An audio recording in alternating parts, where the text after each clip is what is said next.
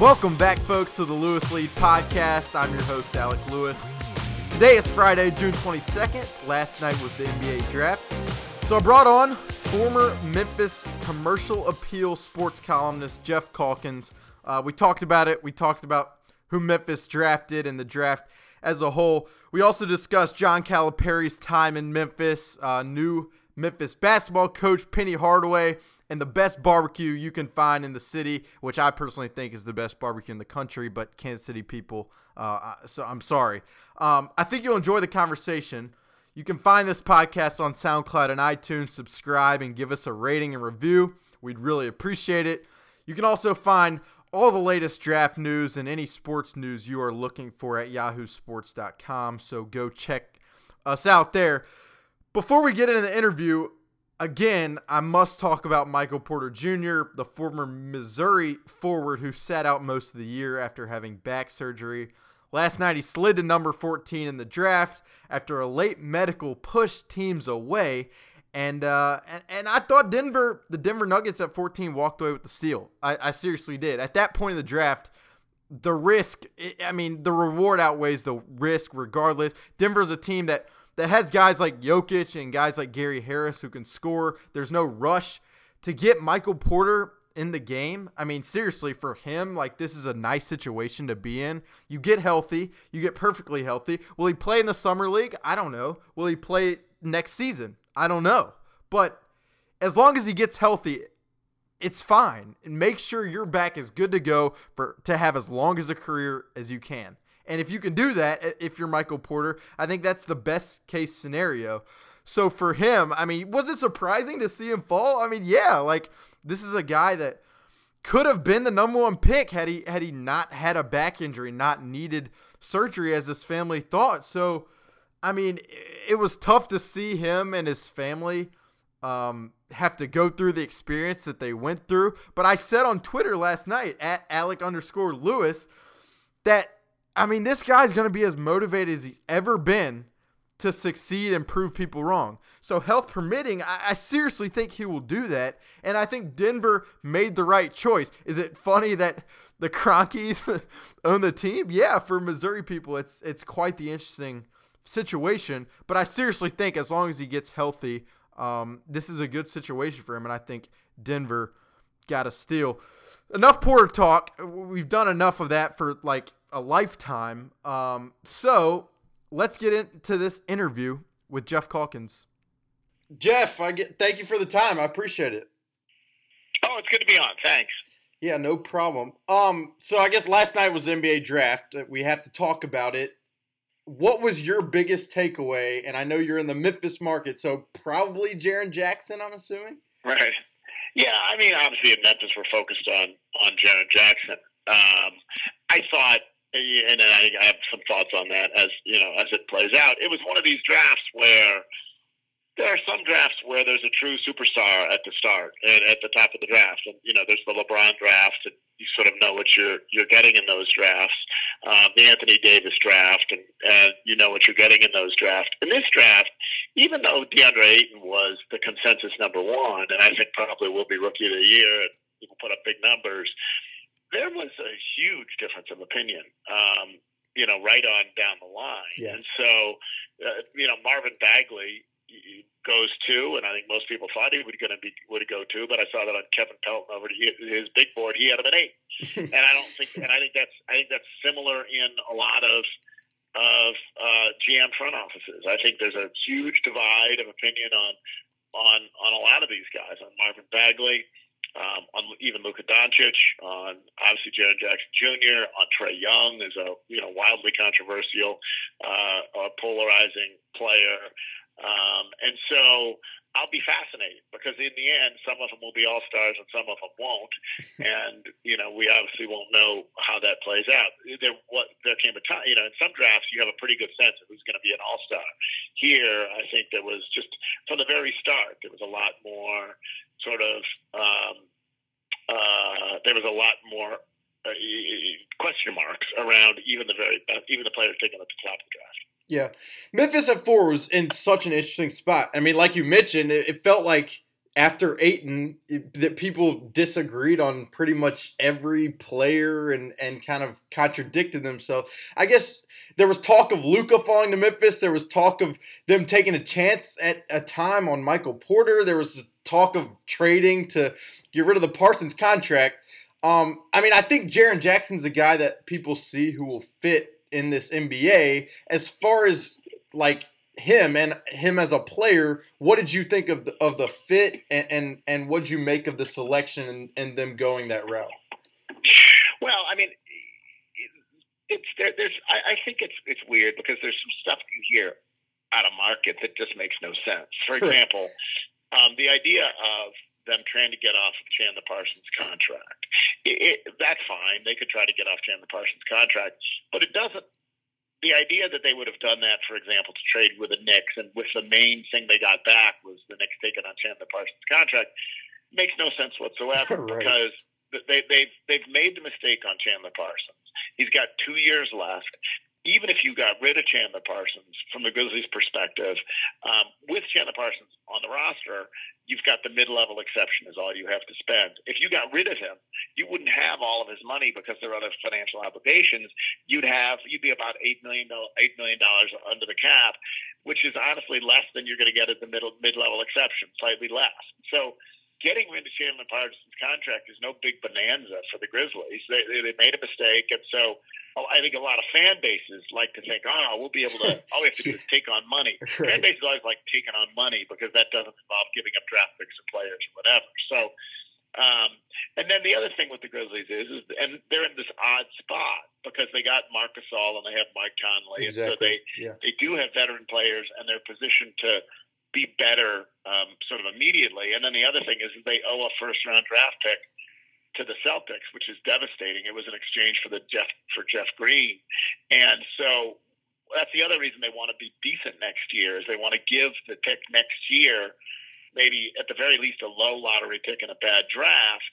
And so they have sort of mixed incentives. They have to rebuild, and yet they also need to that they're trying to be better next year. And I actually think, given who was available, Doncic would have been better. Doncic would have been a perfect fit for being better immediately. He was obviously the perfect fit. You slide him right in. He fits in perfectly with Mike, Mark, Doncic, Dylan Brooks, Michael Green. That's perfect. For sure. Yeah. Well, he wasn't there. Like he wasn't there to take. And so then everyone, because they're not really excited about anyone, and they want the Grizzlies to trade down. I actually like the fact that they stayed put and picked a player they thought was the best player. And I also like the fact that they weren't short-sighted. Like, they could have traded down and tried to get a Mikal Bridges who would fit in perfectly if the goal was simply to, be in the playoffs or be in the 8th spot this year. He's ready to play. He can step in, play small forward. He's a good fit in the lineup. But it's a stupid thing to do, to take a short-term view as opposed to a long-term view in the NBA. You should be trying to draft a guy who is going to be, at that position, one of the 3 best players in the league.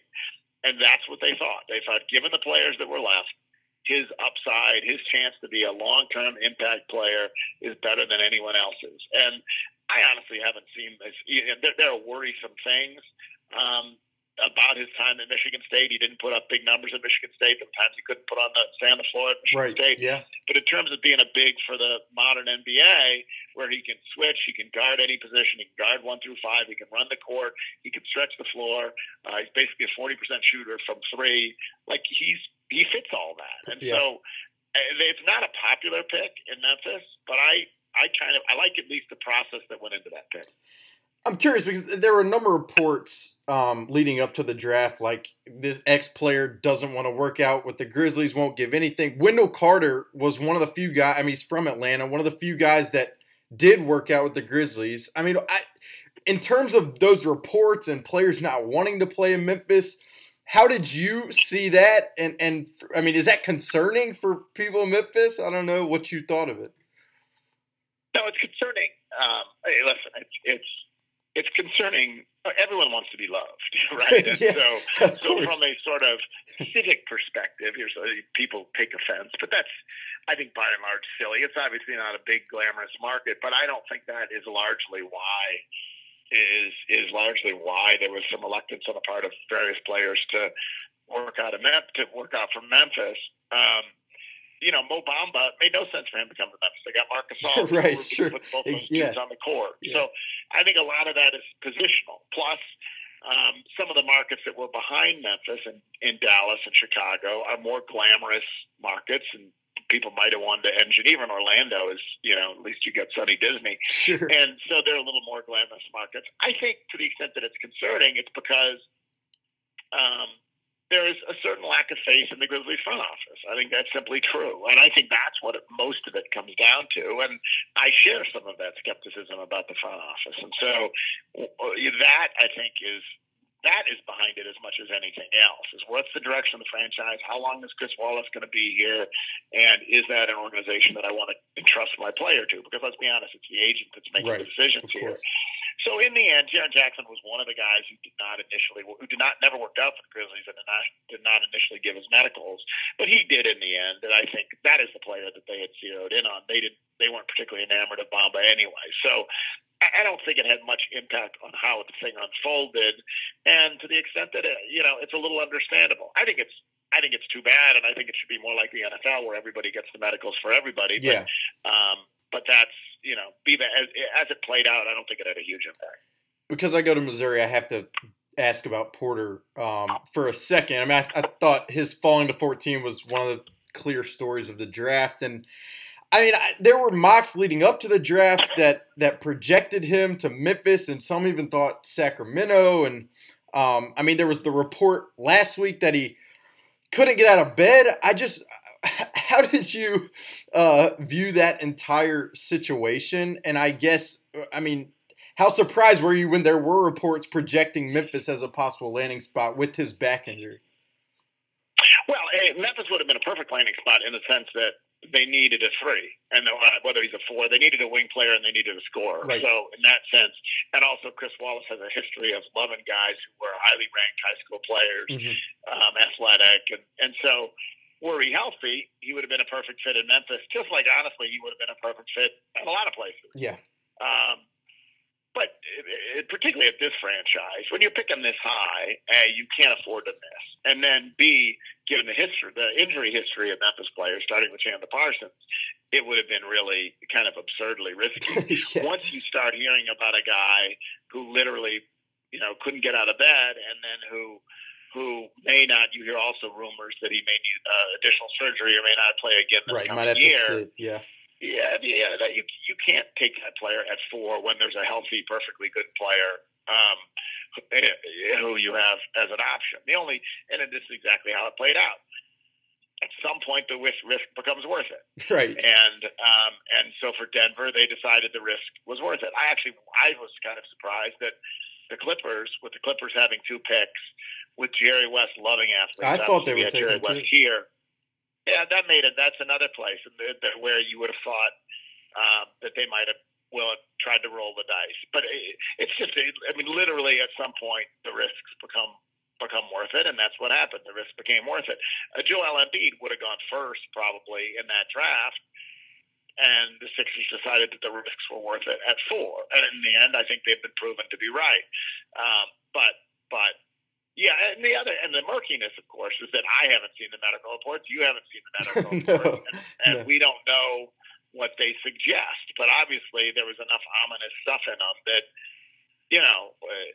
14 is pretty dang low. And so it's one thing not to be taken 1 through 6 or something, but once you get down to 9, 10, 11, 12, and those teams are still passing on them. Yeah, they're obviously real concern over his medical situation.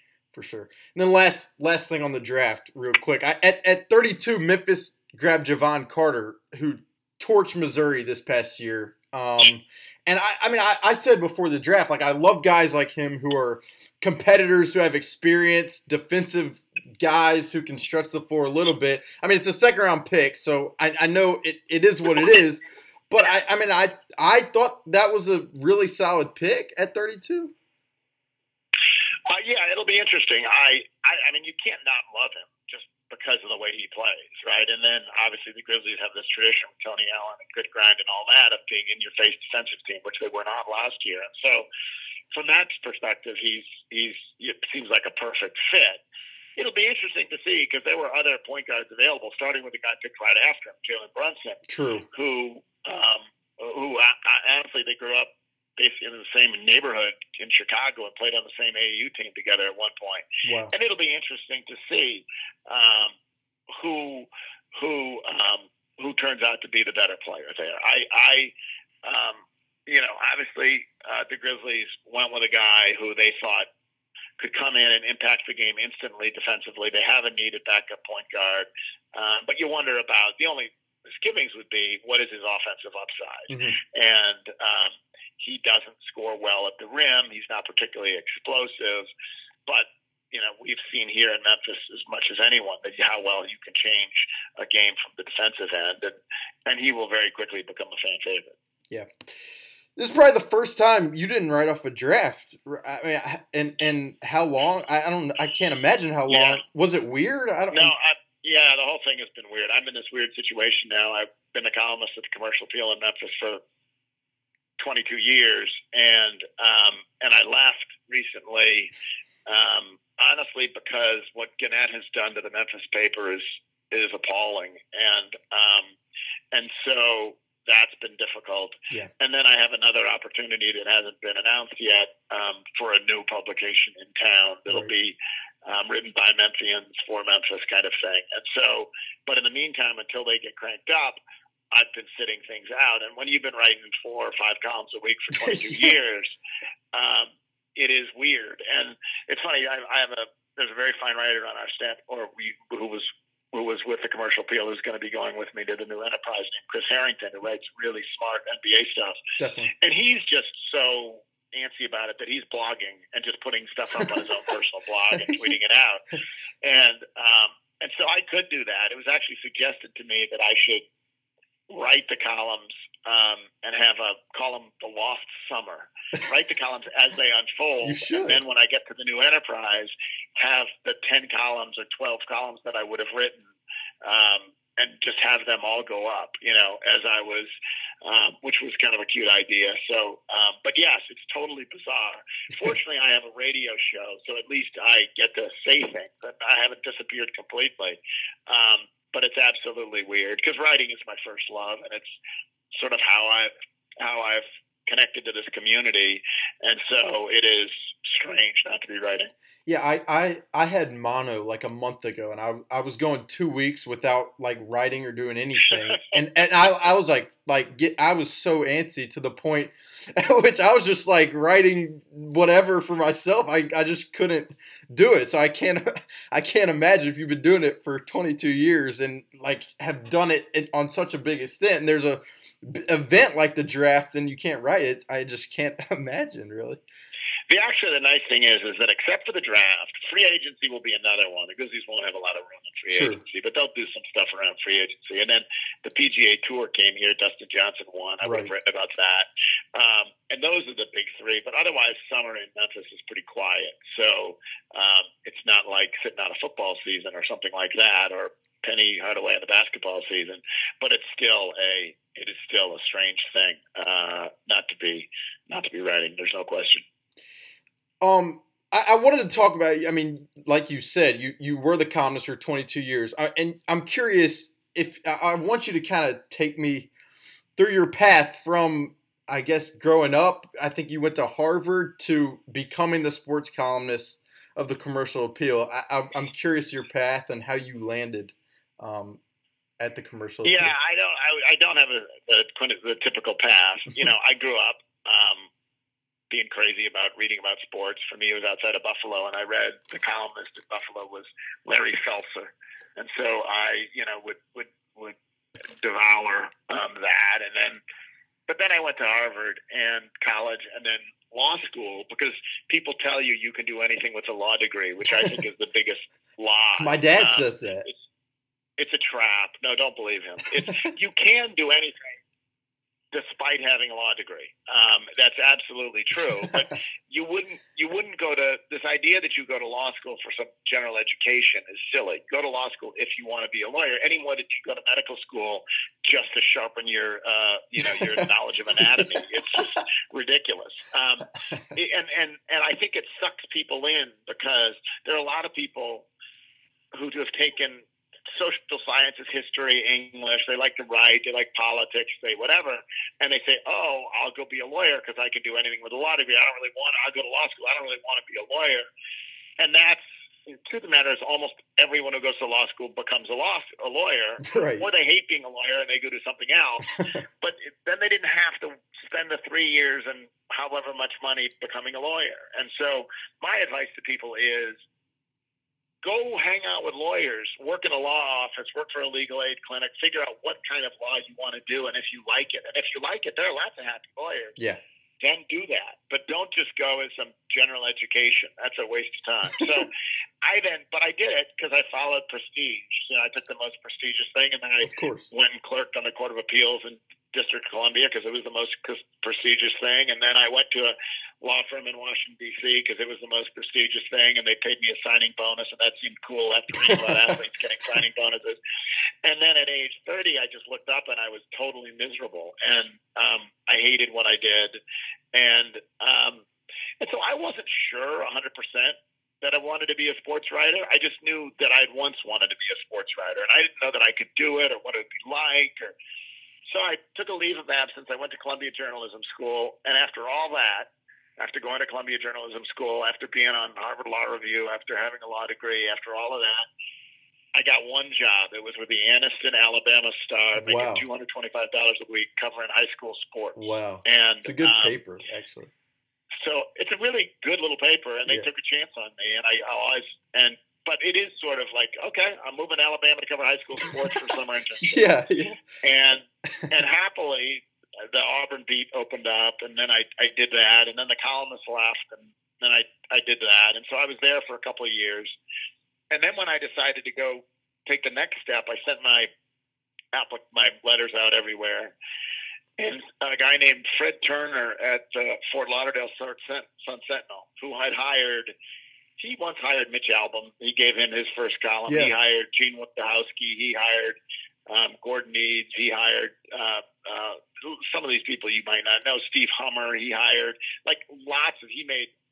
Bill Plaschke. Okay. He's done a lot of great hires, and he, for some reason, he loved the weird stuff, and so the curious roots, and so he hired me to cover the Marlins, and I did that for a couple of years, and then the Commercial Appeal came calling and gave me my chance to write a column, and so I thought I'd be here for 2 years and then move on, but the truth of the matter is, it was everything I sort of wanted. I connected with the city. I could cover back then. I've covered 8 Olympics and lots of Super Bowls and Masters and Kentucky Derbies and anything, and so it's been a blast. Then you sort of could get this connection between a newspaper and a city for sure that really doesn't exist, I don't think, anymore. And so I was thrilled to be able to do it when I did it, and I'm still doing it, but it's changed dramatically, and everywhere you look. I mean, just this week, there was carnage at the Buffalo News, which is the paper that I grew up reading, when 2 columnists left. They had their columnists taken away from them because they were saying things that were unpopular. Yeah. Tim Graham goes through The Athletic. He's a tremendous writer. Amazing.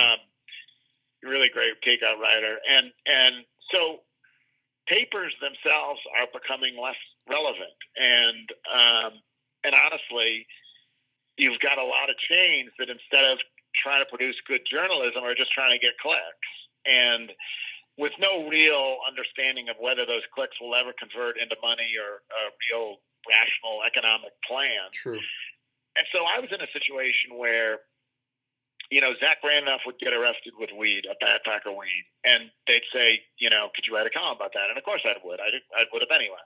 But it gets a lot of clicks. And so then they say, write another column about that. Yeah. And he's like, well, I kind of said what I had to say, but that one gets a lot of clicks. And so then they say, write another column about that. Yeah. And it perverts if you're just chasing clicks, it perverts the sense of what you should be writing about and the storytelling. And so I sort of lament what a lot of local papers have become, and certainly what our local paper has become. Mm-hmm. Of all the things you covered, I mean, I think a lot of people center probably on the Calipari years and that time period of Memphis basketball. looking back on that time period, I guess for you, how fun was that?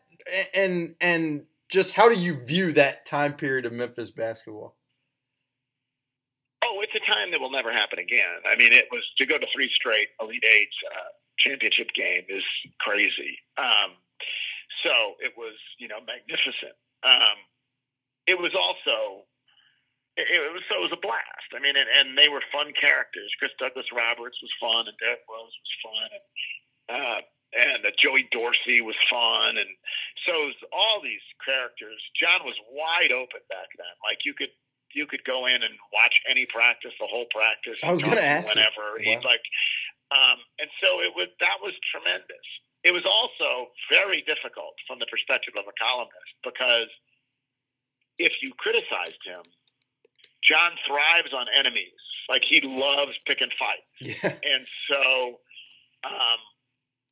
I would write a column that wasn't even particularly critical, and he quickly classified me as an enemy.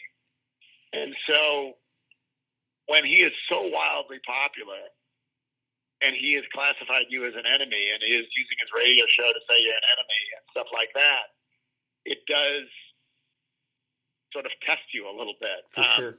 There's a player named Jeremy Hunt who beat up his girlfriend, and I wrote that he should be suspended and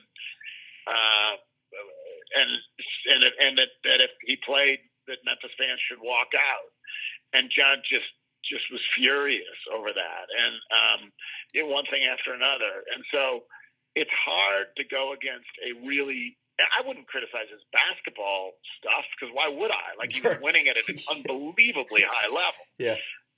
Or he'd do things like, for example, a bunch of players got in a fight and he suspended them, and then he realized that his point guard got hurt. So he realized he needed one of those players who he previously suspended. So he unsuspended the player, saying, we're going to suspend him for the first conference game instead because it'll be more meaningful. Well, the first conference game was against Tulane. Right. So totally, of course. Whatever. And the first real game was, I don't remember the circumstances. It was like in Madison Square Garden or something against, a big-time game. So I would write a column saying how farcical that was. And John would just go after you.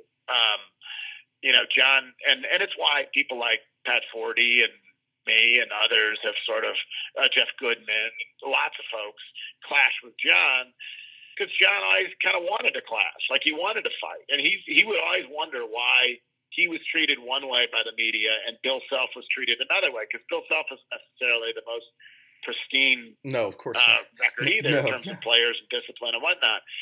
But the truth of the matter is, it's because John brings it on himself. Like John picked fights. And so it was both the most fun. It's great to see the program succeed. It's more fun. People don't realize this. Most journalists want their program they cover to succeed because more people read this stuff because it's more fun. But it was also a little bit difficult because John himself was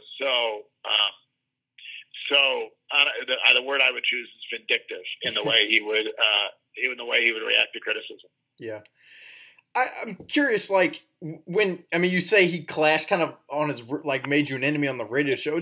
Was it personal? Would he, contact you after this, and kind of be difficult, on a personal, in a personal sense, too? Well, his assistants would call and scream at you, but John would pretend to be above it. But he would make references. He would call people the miserables. It was one of the great lines. That's amazing. He'd say, the miserables, because it's a little Trump-esque, because if you label someone with the perfect label, like Little Mario or whatever else that sticks, and you don't have to deal with any of the actual substance of what they're offering. If you just call the people who are object to something you did in your program, like playing as someone who beat up his girlfriend, if you just call them the miserables, everyone laughs. The fans all laugh. Right, Smith is one of the miserables, and like that. The most pointed thing he ever did is he came over to me. He had a right hand man named Smitty. Smitty came to me one day and said, "Hey, my buddy and I have a bet that what bar exam you passed. I think it was the Mass bar. He thinks it was the DC bar." Well, that's a weird bet. Yeah. Like, who would bet what bar I passed? I can't imagine. And I subsequently learned that they were trying to prove that I hadn't passed any bar, which is why I was a sports writer, because they could then say Calkins is a sports writer because he couldn't pass the bar. Good. As it happened, I passed the New York bar because you could pass the New York bar and then wave into D.C. where I practiced. And so, but it's like that. Like, you criticize Calipari and he wants to hurt you. Like, that's how he's wired. Wow. And it becomes deeply personal, and you know, he's never sort of gotten over it, and that's fine. He did great things for the program and for the city of Memphis, and it was a time when it'll never be, in terms of basketball, it'll never be that much fun again. Yeah, I want to segue from one Memphis coach to another. Obviously, I think the story in Memphis these days is Penny Hardaway, who was hired at Memphis this past year after Josh Pastner left and after Tubby left. From your angle, how wild has it been to see Penny step in as the head coach of Memphis basketball? Oh, it's been unbelievable. I mean, the program was moribund under Tubby. Tubby is the single worst promoter, PR guy, combination promoter, PR guy, recruiter that I've ever seen in my life. He's just not interested in any of those things. He just wants to coach basketball. And he doesn't want to do any media. He doesn't want to do any promotion. He doesn't want to whip up excitement for a program. It doesn't work. He's not interested. It's not just that he's just not interested in a 4-star player. He just would have no use for a 4-star player. And he wants to get 2-star players and coach them up. And it was normally when you get rid of an unpopular coach like Josh Pastner was at the end, you get a bump. But Memphis got no bump because Tubby was so bad.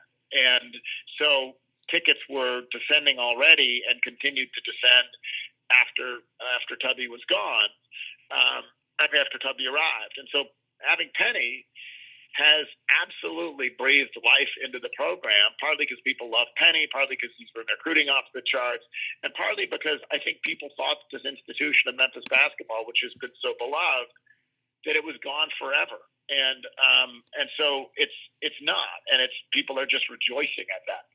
Yeah. I'm curious how successful you think he can be. I mean, short term and long, but also how much will depend. A lot's been talked about James Wiseman, who is a guy that is interested in Memphis and Kentucky and a major big time recruit. How successful do you think Penny can be? Well, I think at one level he's already been successful in the sense that he's totally rejuvenated season ticket sales and excitement and all that stuff. So that's been a success. Obviously, that will depend in the long term on whether he can win. I don't think he has to get James Wiseman. It would be unbelievable if he did. It's the number one player in the country.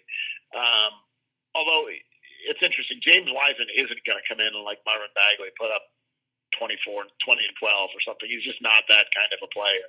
He's going to be he's a very gifted player, but I don't think he has to get James Wiseman. He came in and in a span of 3 weeks put together a top 25 recruiting class. And so as long as he continued to recruit at that level, and I think he'll get better, as long as he continued to recruit at that level, I think that's good enough. Trendon Watford's a kid who I think you may likely get. I think you probably will get him. I did too. Indiana and Alabama are also interested in him, but I suspect he'll end up coming to Memphis. Mike Miller has deep connections to him. Yeah. And so he's got to get some of these guys, but he doesn't have to get James Wiseman. And then the question is, can he coach? And nobody knows. It's really the questions are twofold. Can he run a program? And can he coach? And we don't know the answer to that. But I will say people who like to offer up Clyde Drexler or something as a example of someone who was not successful. Well, Clyde Drexler went directly from the NBA to coaching in college basketball. Penny Hardaway went from playing in the NBA. He then coached in middle school. He then coached an AAU team. He then coached a high school team. And now he's getting a chance to coach a college team. If he weren't iconic Penny Hardaway, his resume is the resume of a grinder, of a guy like John Beeline, who sort of worked himself up from the bottom, curiously enough. And so I do think he'll be successful in the end. And the other thing is at least immediately, the American Athletic Conference is not honestly, it's diminished this year. I think Connecticut, UConn made a good hire, and so they'll be better and they'll be back. But I don't think it's a murderer's row. You should always be good at Memphis in the American Athletic Conference. I think the thing for me about Penny too, and you touch on it, is, I mean, he coached and had an AAU program, and I think in this day and age of college basketball, the importance of that is kind of probably understated in terms of just knowing how the AAU circuit works, knowing how college basketball works, being on the grassroots level. And I think that's something that a lot of people maybe overlook or understate. Right. I mean, obviously there are AAU coaches who've been unsuccessful, and there's been professional players who've been unsuccessful. He's both of those things, though, and you're exactly right.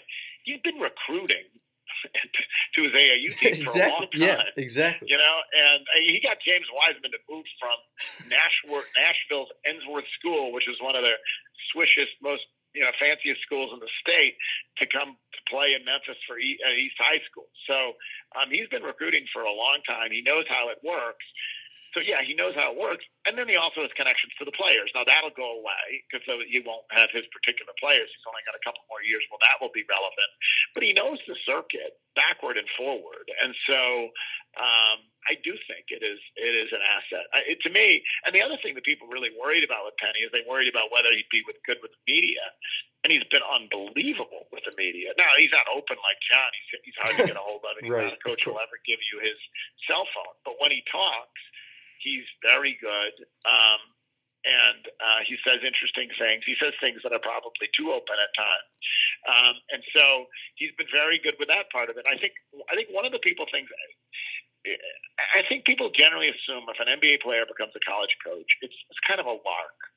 And for Penny, because his pro career wasn't what he wanted it to be ultimately because of injuries, it was ultimately disappointing. I think this is another run at it. I think he's fiercely competitive. It's not just that he wants to put Memphis back on the map. He wants to redeem himself in a way and achieve greatness that sort of eluded him, at least in his mind, as an NBA player. He got marked commercial greatness and obviously lasted a long time in the NBA, and he had his great moments, but an ultimately unsatisfying career, I think. And so he is unbelievably competitive, and he talks openly, sort of to a crazy degree, about national championships and that kind of thing. And so I think that's one of the things that people are underestimating about Penny Hardaway. Before getting to a few quick hitters, I one last question, and I kind of wanted to end on this in a sense. I have a bunch of Memphis friends, people from Memphis, and you've touched on it throughout, I think, our conversation, but it feels to me, has always felt like this, and I've been to Memphis a bunch, being a kid from Birmingham. It always feels like Memphis people have more pride in their city than anywhere else that I've been. And I like think about this a lot and talking to my friends from Memphis, and I mean, you've been there for a long time and have been embedded in the city for a long time. I want to know what you think of this, and I want to know if you'd agree, and why Memphis people seem to have so much pride in their city. It's such an interesting thing to say, because for the longest time, and when I moved here, it was just the opposite. What you would hear from Memphis and Memphians all the time is that the city has an inferiority complex, and you would get. That's really the biggest cliche thing that Memphians say about Memphis, is that it has an inferiority complex, and that, they'd wonder why you'd move to Memphis and that kind of thing. And so you move into the city, and I come from Buffalo, which is obviously a kind of a similar, very different in snowfall, but otherwise sort of a underrated, small market, beaten about the head kind of city. And so I think there was this inferiority complex, but I think over the last 20 years, that has changed dramatically, and it evidences the fact that you just said you've never known a city where people had more pride in it. I think my kids grew up in a city that's very different than the one that existed beforehand, and I think there is now this sort of, listen, people in Memphis hate Nashville, and they hate Nashville partly out of jealousy because it's so prosperous, yes, booming, and everything else, but they also take real pride in the sort of authenticity of Memphis, and it is its own place that is not like any other place. And no, it's not glamorous. And there is a certain chip on the shoulder quality to that. But the nice thing is that I do think there is a sense in Memphis of that you matter and that people make a difference. And I have lots of nieces and nephews who've moved to San Francisco or New York or Chicago and whatnot. And I think if you go to those places, you go in part because of everything you can take out of those places. Whereas in Memphis, in a city like Memphis, I think one of the great things about it is that you can make a contribution and that it matters. Everyone matters here. And it's one of the reasons why I decided, I thought I'd probably stay for 2 years when I first got here. But in the end, I stayed for 22 because of the deep sense of place that exists here and the sense of mattering that exists here. And so, I don't know how it compares necessarily to Birmingham in that regard, or Kansas City, or St. Louis, or anywhere else in that regard. I think there's pride in those cities as well. But I know that here it has changed. It has flipped around. It used to be a place where Memphians were their own worst critics. And now I think there is a real sense of, this is a pretty cool place in its own right. Yeah, that's awesome. Okay, a few quick ones here. Favorite barbecue restaurant in Memphis? Well, it's a favorite. I would the one that tops most people's list now is Central Barbecue, and I think they're really good. Yeah, they've got good barbecue. The nachos. They got good. Yeah, they got good chicken wings, which is in barbecue, but I think they're pretty good across the board. So if you look at polls, that one usually wins most of the contests now. I'll speak up for two different places. I love the barbecue shop because they serve Texas toast with their their barbecue plate, and I think it's absolutely delicious. I don't like chopped; I like pulled. They do chopped and pulled, but I like their pulled pork with Texas toast plate is really good. And then the other one is weirdly enough, the Rendezvous gets a rap as a tourist place. Don't go there; it's not real Memphis, etc. I honestly think even the bad Memphis, the chain Memphis places like Corky's has sort of become almost a chain. A really fantastic barbecue. But I love the Corky's. Rendezvous. Yeah, I think it's good. I think and people like there's too many Corky's. It's become sort of I don't know how many locations there are in the country. I think Corky's is really good, but I think the Rendezvous in terms gets a bad rap inside the city. It's still the biggest tourist place to go. But it's got a cool atmosphere. It has real history attached to it. I don't like the dry ribs as well, but I think actually it has the best barbecue nachos in town. Wow. And the other thing it has is the brisket is out of this world. And so I would recommend if anyone goes that they get, you can get a half brisket, half shoulder, half brisket, half rib plate. And that's, depending on whether you like the ribs, that would be a way to go. But I think the barbecue nachos and the brisket at the Rendezvous are fantastic. Good stuff. I'm a longtime UAB season ticket holder. It's my team. Someone asked me last night during the draft, who's your team? UAB basketball is I don't know, for some reason, it will always be my team. So I have to ask, what is the most memorable Memphis UAB basketball game that comes to mind, and why? The weirdest thing is that forever Memphis, I don't know how many in a row they won. A ton. I don't even want to think of it. 22 or 16 or 18 or they would just, and there would be some great games and Memphis would just always win. Yeah. But the most memorable one was the memorable one because Pierre Niles from Memphis smacked a UAB fan, I believe. Of course. And so that was the one that probably sticks out the most because I mean, that was the wild, wild west under John. Like, John had some interesting players, and Pierre Niles was one of them. And so I think that's probably the one that I remember more than any other. Yeah, it's a game that hurts to think about daily. And then lastly, and I say this just knowing how many great writers have come through the Commercial Appeal sports section. So this is going to be a tough one to pick. Who is your favorite old Memphis beat writer? Well, that is a tough one. Let's go through some of the choices. Some of the ones you can go way back with columnists who preceded my time here or who are in the ground, and there were like great. It's one of the things I sort of feel like I inherited a tradition of great writing when I got here. But in terms of just like, there's a beat writers. You have Lynn Zinser, who went on to the New York Times.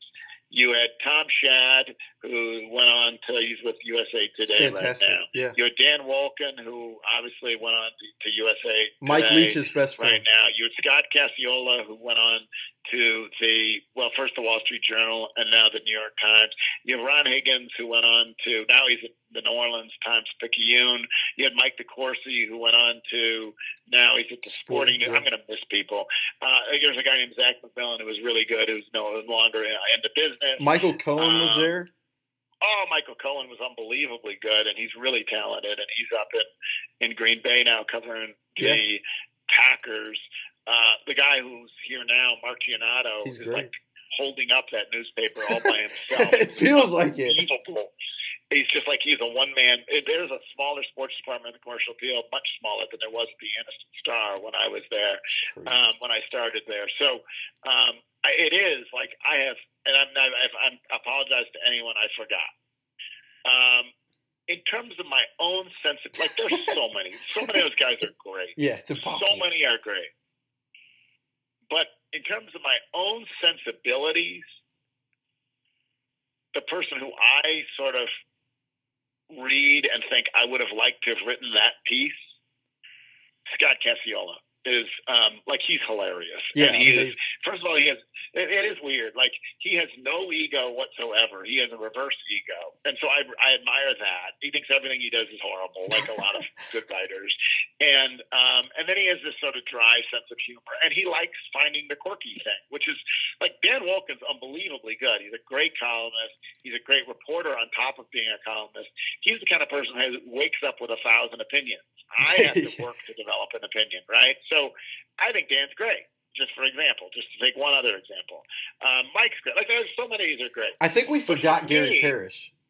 Oh, Gary Parrish, one of my best friends. Like, Gary's unbelievable. I cannot believe I forgot Gary Parrish. I'm on with Gary Parrish every day at 5. Right. Gary went from being in the radio.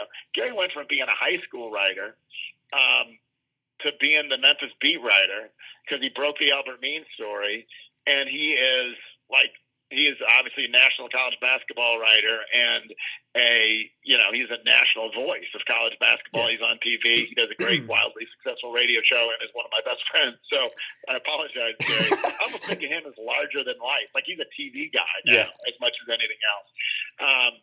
So he's unbelievably good. Gary's unbelievably good.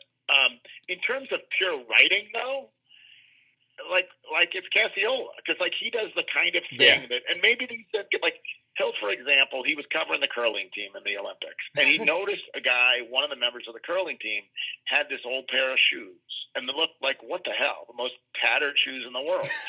So he wrote a piece on, and it turns out the guy had been wearing the same shoes for 15 years or something like that. It was some of it was superstitious, some of it he just couldn't find shoes he was comfortable in. So he wrote a piece about all the unbelievably fantastic shoes at the Olympics, $300, $900, $1,700 shoes. And then this one dude who's the curling team who has $20 shoes that he's been wearing for 15 years. And so that was hilarious. And then he followed it up by going shoe shopping with the guy and buying the guy. The New York Times bought the guy a new pair of shoes. And so for me, like Gary's going to break stories. He's going to write funny stories. Yeah. He's going to write whatever. The quirky. But I like the quirky stuff, the stuff off the beaten path. And for me, that's probably that's probably Scott. It fits my sensibilities more than anyone else. But I have, unbelievable admiration. It's really incredible what is the number of people who have come through here and the good work that they have done. And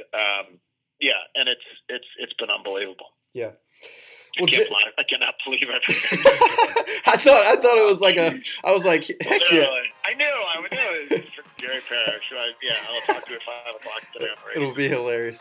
Well, Geoff, I can't thank you enough for the time. Looking forward to the next venture. Seriously, you do a great job, and this was fun. So I appreciate you coming on, and I seriously, it was fun. You're nice to have me on. Thanks very much. Best of luck.